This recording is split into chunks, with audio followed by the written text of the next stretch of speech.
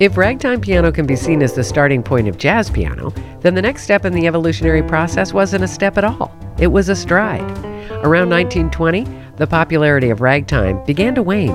Blues music became the new fad, and in response, several players began to experiment blending the styles. The result was stride.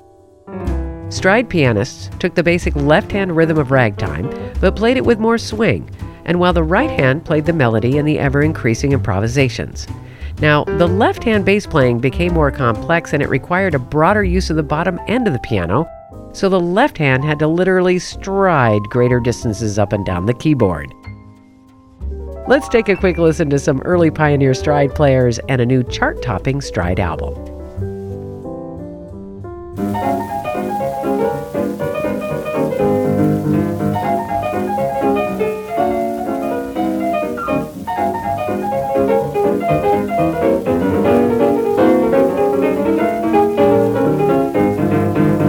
That was a 1930 recording from James P. Johnson, the man credited as the father of stride. Born in New Jersey, he grew up in New York, and like many other pianists, he was heavily influenced by the piano rags of Scott Joplin. But by the early 20s, Johnson was breaking new ground, and in his day was as modern as they come.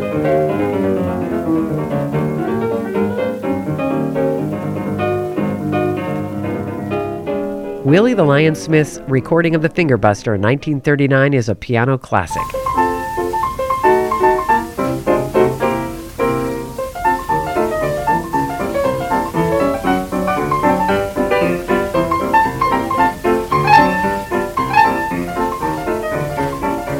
It defines the style to such a degree that nobody can claim to be a stride player unless they can play it. Along with Johnson and Waller, Smith was one of the big three of Harlem stride pianists. And where do you begin to talk about Fats Waller? He was one of the greatest pianists and songwriters in jazz history. But look at this. Luna's back in town. My. Yes.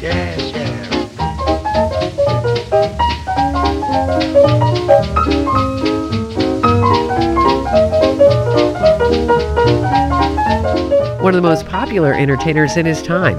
He was briefly a student of James P. Johnson, but he went on to create a peerless legacy of delightful and innovative music, and Lulu's Back in Town is one of his many recordings. Not many musicians have recorded tributes to pianist Art Tatum. The reason? Pretty simple. Nobody can play like Art Tatum. In fact, there's an often told story about the night that Tatum entered a club where Fats Waller was playing. Waller got up from the piano saying, "I only play the piano. Tonight God is in the house." Tatum's technical chops and gift for lightning-fast improvisations are unequaled.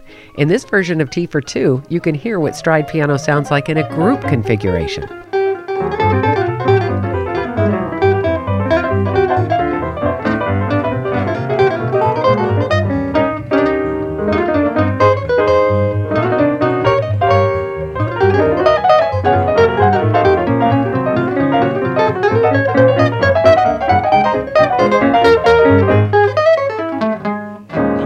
The passage of time has done nothing to diminish the joy of stride playing.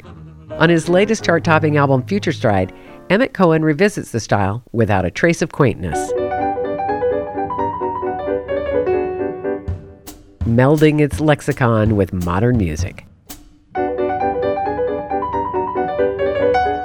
Future Stride finds the immediacy in approach that can speak volumes to modern listeners, open to recognizing its thrilling vitality.